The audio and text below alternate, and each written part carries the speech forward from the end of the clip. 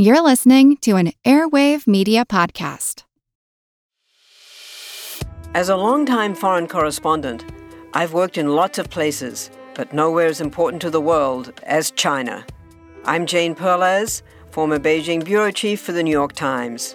Join me on my new podcast, Face Off, U.S. versus China, where I'll take you behind the scenes in the tumultuous U.S.-China relationship. Find Face Off wherever you get your podcasts.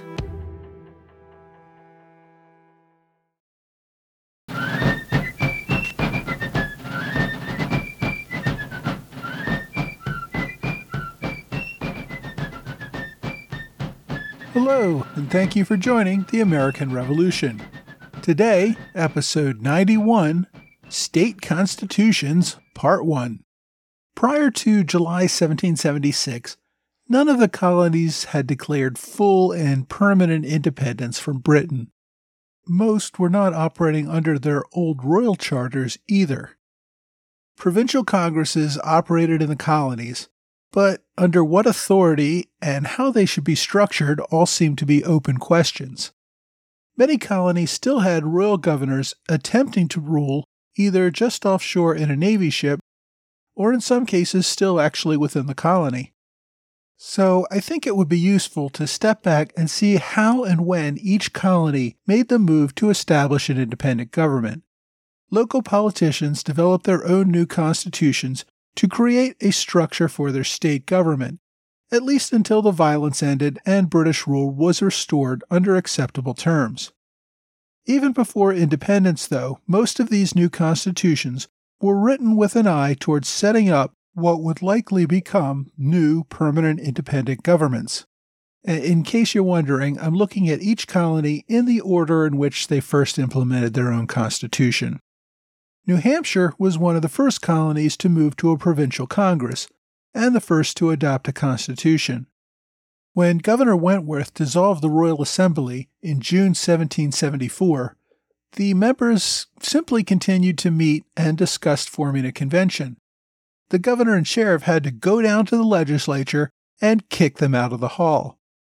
That just meant the legislators would meet again in Exeter the following month, where they formed the first provincial congress. That would be the first of 5 provincial congresses to meet over the next year and a half to deal with issues on an occasional basis. The first few meetings simply seemed to be members of the old Royal Assembly continuing to meet without the governor's authority.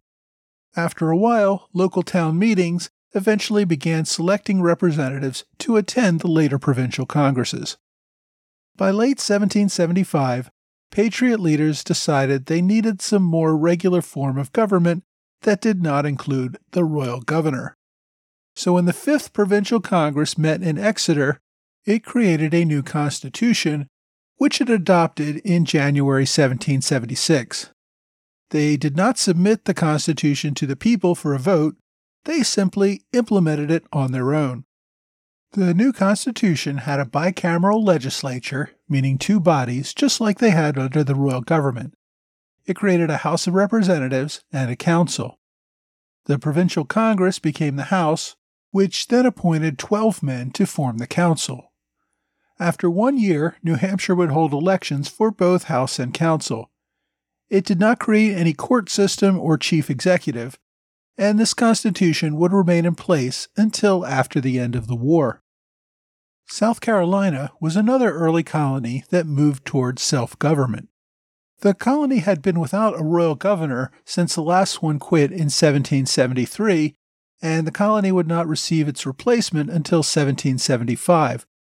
In the meantime, Lieutenant Governor William Bull served as acting governor, but did very little to govern. He would not call the assembly into session for fear they would do something treasonous. In July 1774, the leading colonists simply got together to decide what to do. They had no elections or any sort of formal appointment. Interested leading citizens of the colony simply met among themselves to choose delegates to the First Continental Congress in Philadelphia, and also to create the Committee of 99 to run the colony. Later that year, the committee called for elections to what would become the First Provincial Congress that met in January 1775. The Congress met and performed all sorts of government activities, such as raising a colonial army, printing colonial currency, and appointing delegates to the Second Continental Congress. When Governor Campbell finally arrived in June 1775, he refused to recognize the Provincial Congress and called back the old Colonial Assembly into session. After saying that the Colonial Assembly was full of patriots too, the governor soon dissolved that assembly. But he could not stop the Provincial Congress from running the colony. In November 1775, the colony held elections for a second Provincial Congress. When that Congress met in January 1776, it began drafting a constitution, which took effect in March, again with no popular ratification. In March, the Provincial Congress simply dissolved itself and then reconvened as the First General Assembly of South Carolina. No new elections. The old representatives just became representatives in the new assembly. The assembly elected a council to serve as the upper chamber. It also elected a president and vice president, the first president being John Rutledge. The assembly also appointed judges, sheriffs, and other judicial officers. It allowed all property-owning males to vote, and there was no restriction by race, although I'm not sure if any free man was around who could meet the property requirements in the colony. The Constitution of 1776 only remained in place for 2 years, until South Carolina created a more detailed constitution in 1778. Virginia chose to govern through a series of conventions.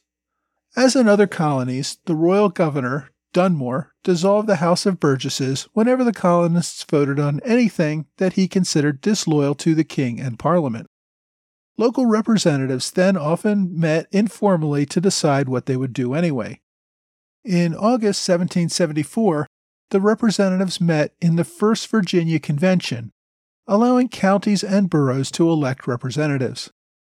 The first convention selected delegates to the First Continental Congress and approved a series of trade restrictions to go along with the boycotts of British goods that patriots were pushing all over the continent. This first convention only lasted 6 days.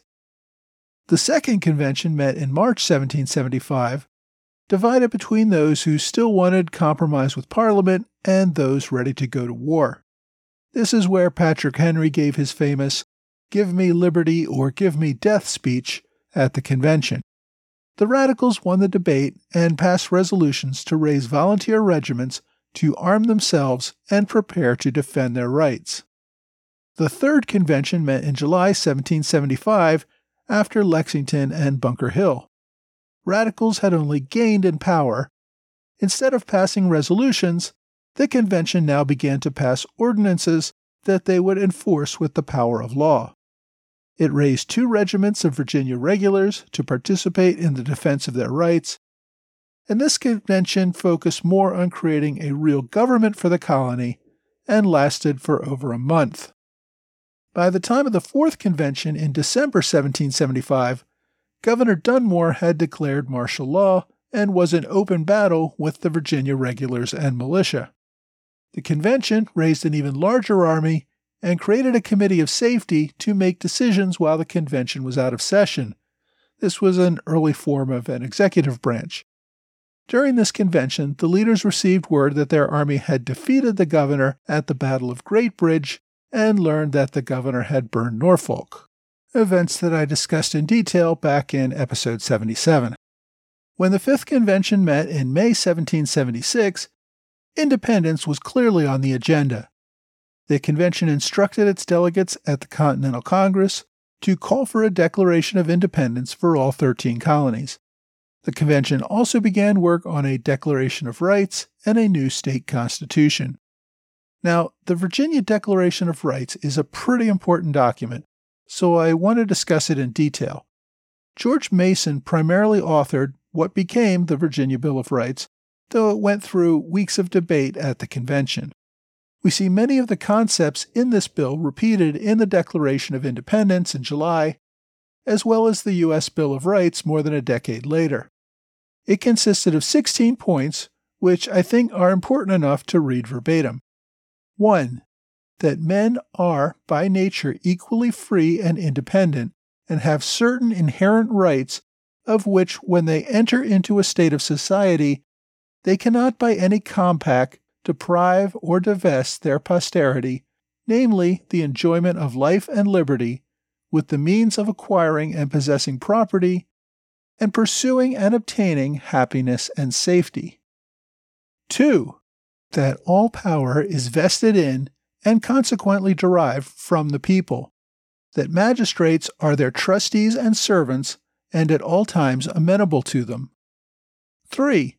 That government is or ought to be instituted for the common benefit, protection, and security of the people, nation, or community, of all various modes and forms of government, that is best which is capable of producing the greatest degree of happiness and safety, and is most effectually secured against the danger of maladministration, and that when any government shall be found inadequate or contrary to these purposes, a majority of the community hath an indubitable, unalienable, and indefeasible right to reform, alter, or abolish it, in such manner shall be judged most conducive to the public weal. 4.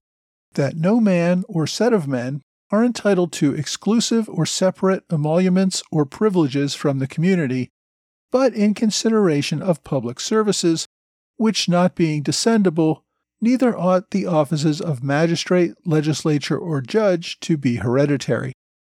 5. That the legislative and executive powers of the state should be separate and distinct from the judiciary, and that the members of the two first may be restrained from oppression by feeling and participating the burdens of the people. They should at fixed periods be reduced to a private station, return into that body from which they were originally taken, and the vacancies be supplied by frequent, certain, and regular elections, in which all or any part of the former members to be again eligible or ineligible as the law shall direct. 6.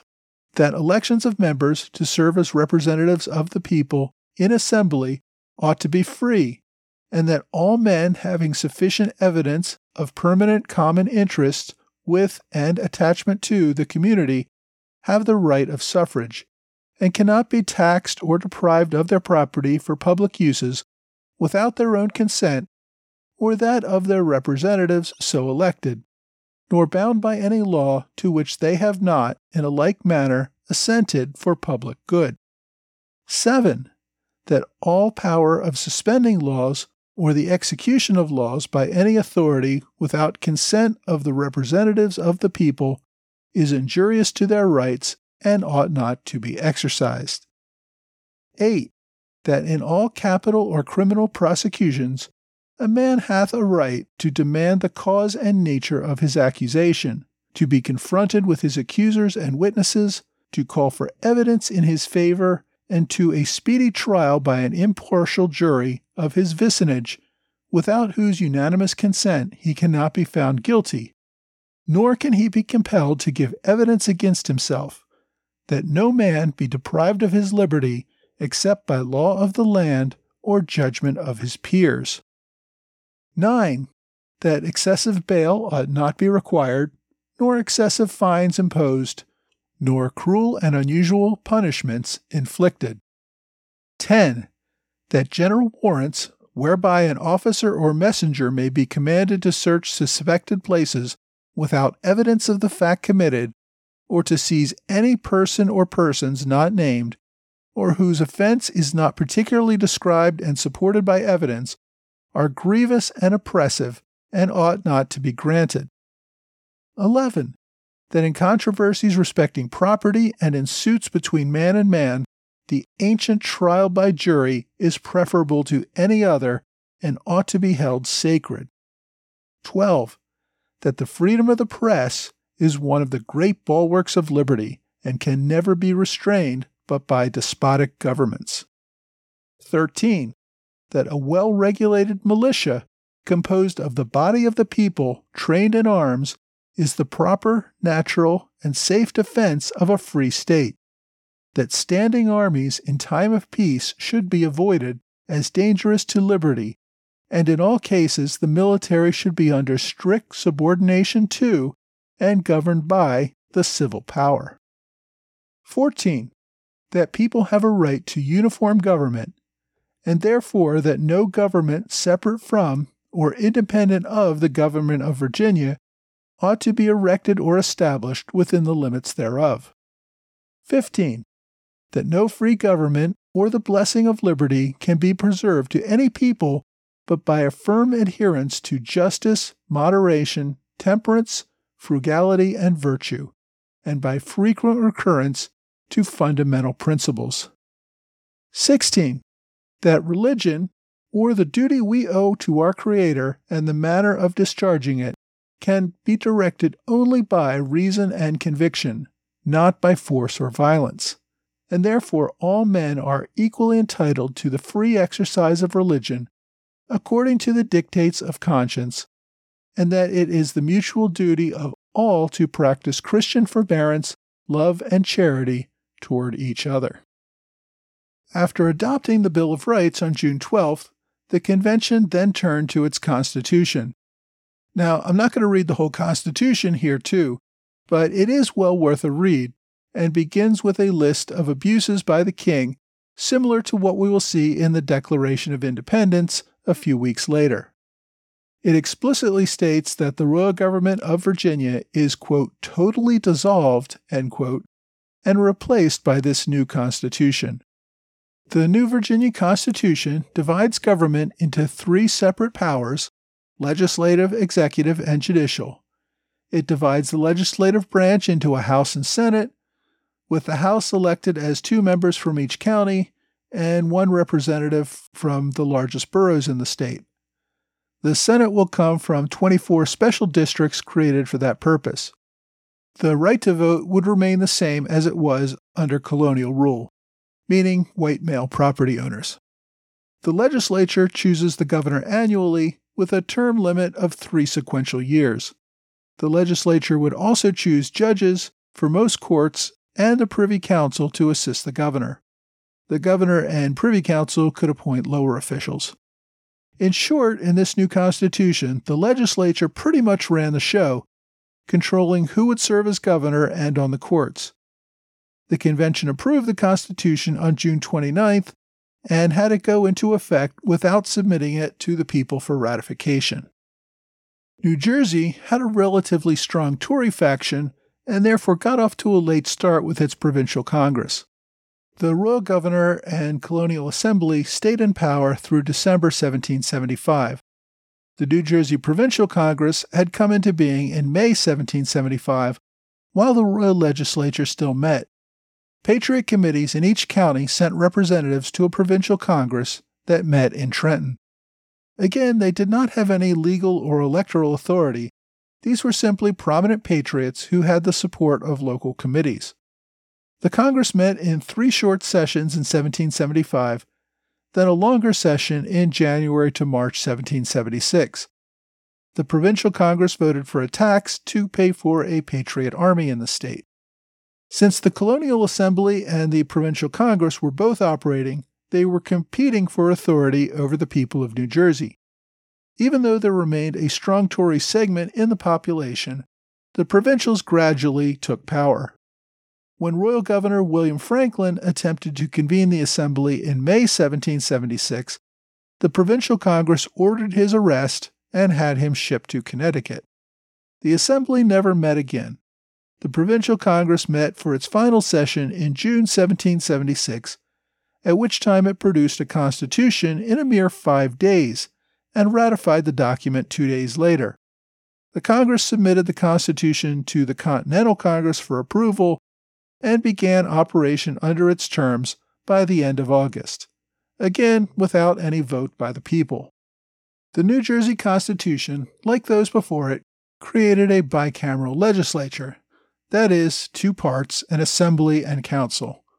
Unlike other states, the people would elect members of both houses, 3 representatives from each county in the assembly and 1 from each county to the council. The legislature selected a governor for a 1-year term. The legislature would also appoint judges and military officers above the rank of captain. One of the more radical articles allowed for voting for all inhabitants with an estate worth at least £50 sterling. This included blacks and women who did vote, though very few of them met the property requirements, especially since a married woman's property belonged to her husband. There were some blacks and women, however, that did vote. The Constitution also guaranteed freedom of religion and prohibited the establishment of a state religion. Despite the fact that legislatures threw the Constitution together rather quickly, it remained in effect for 65 years, though the right of blacks and women to vote only remained in effect for 30 years before the legislature simply changed the law and ignored the constitutional guarantee. In Delaware, they were concerned not only about independence from Britain, but also independence from Pennsylvania. Remember, the colony of Pennsylvania considered Delaware to be part of its own colony. Though it had allowed Delaware to have its own legislature, both were ultimately ruled by the same proprietary governor. So Delaware wanted to use this moment to make sure it would be entirely independent of Pennsylvania. Now, neither Delaware nor Pennsylvania had a royal governor. William Penn and his descendants owned the colony and served as governor without royal appointment or election. Delaware's elected assembly remained in power throughout the colonial period. It had no need to overthrow a governor or make fundamental changes to the way its government worked. The assembly took on a patriotic bent as the people of Delaware themselves moved in that direction. Even so, in June 1776, the General Assembly suspended government under the Crown, which also effectively ended any control from Pennsylvania. After the Declaration of Independence, the Assembly called for a constitutional convention in August with 10 representatives from each of the 3 counties. The convention met on August 27th and had a constitution ready to go into effect by September 20th.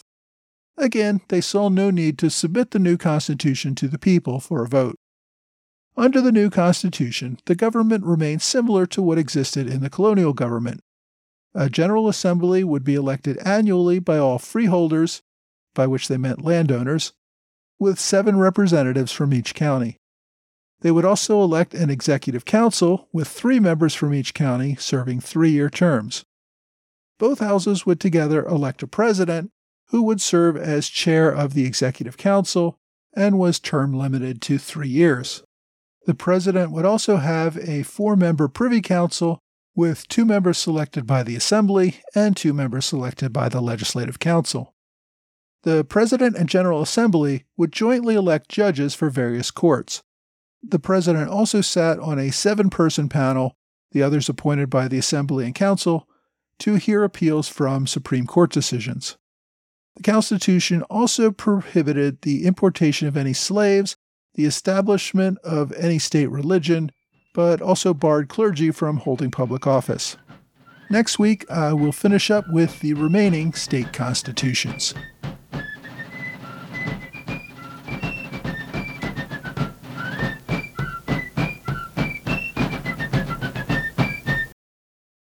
This episode is supported by the food delivery service Factor. It's spring now, and we all want to spend more time outdoors enjoying life, not the kitchen. Factor ensures you have fresh, never frozen, chef-crafted, dietitian-approved meals that you can prepare in just 2 minutes. Each week you get a menu of 35 meal options as well as 60 add-ons, including breakfasts, on-the-go lunches, snacks, and beverages. You can customize your orders to get as much or as little as you want each week and can pause or make changes to your orders at any time. Factor is less expensive than takeout, and every meal is dietitian approved to be nutritious and delicious. It's the perfect solution if you're looking for fast, upscale options done easily. Now, they even have a special deal for fans of the American Revolution podcast. Head to factormeals.com/ARP50 and use that code ARP50 to get 50% off your first box plus 20% off your next box.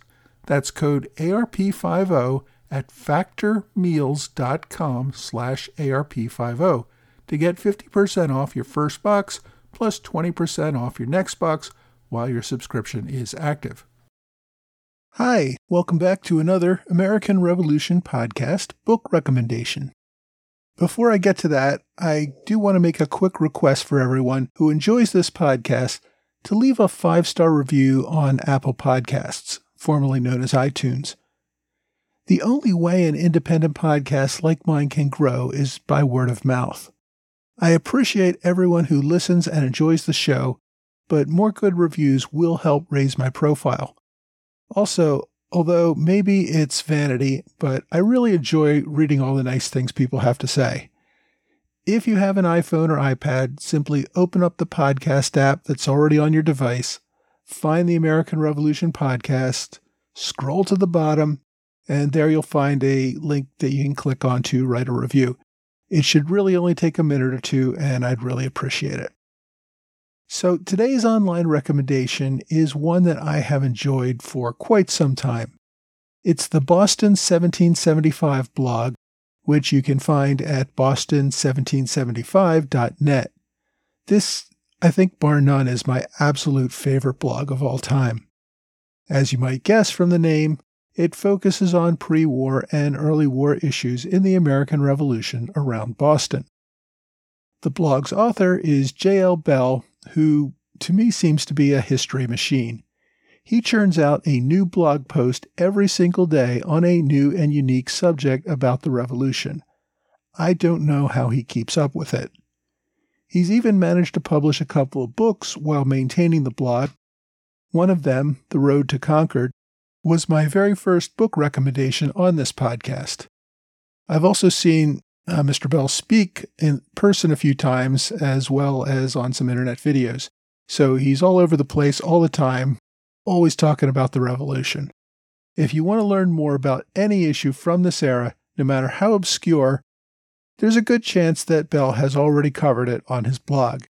If you need more of a Revolution fix than my weekly podcast, then you definitely want to check out boston1775.net. So this week, I gave a quick overview of the constitutions that the colonies developed before the Declaration of Independence. I think this underscores the fact that the Second Continental Congress was not leading people to independence. Rather, there's a good argument that the leaders were struggling to keep up with the popular desire for independence and for Republican representative government that protects basic rights and freedoms. By the time the founders get around to drafting the federal Constitution, more than a decade later, they would have plenty of examples at the state level with years of experience in how those governments were working. Now, personally, I find it fascinating to see how the different colonies created their own variants, some going further than others in expanding voting rights and basic protections. There are not many books that cover these in a comprehensive way. But one of the few that I've found is today's recommendation. The First Constitutions, Republican Ideology and the Making of the State Constitutions in the Revolutionary War Era by Willie Paul Adams. It takes a close look at the various ideas and documents that led to the creation of the state constitutions. The book is about 300 pages of text and then about another 100 pages of appendix and index. The appendix has some great charts comparing the state constitutions in basic functions. It makes it much easier to compare different segments between states. I usually don't talk about book prices, but this one is pretty expensive. I think it was $144 for the full retail price of the hardcover. And even the used books are pretty expensive. I think this book was published primarily for college students who, as we all know, are forced to pay whatever they must to take a class. So cost may be a reason to avoid this book, but if you can find one at a decent price or are lucky enough to have one at your library, I think it really is an interesting read. The author, Willie Adams, was a university professor from Germany. I think this is his only book in English.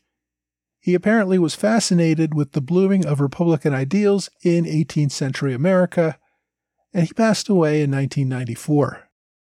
If you're looking for a scholarly analysis of the early state constitutions, this book is the best one I've found. Well, that's all for this week. I hope you will join me next week for another American Revolution podcast. What does Sputnik have to do with student loans? How did a set of trembling hands end the Soviet Union? How did inflation kill moon bases? And how did a former president decide to run for a second non-consecutive term?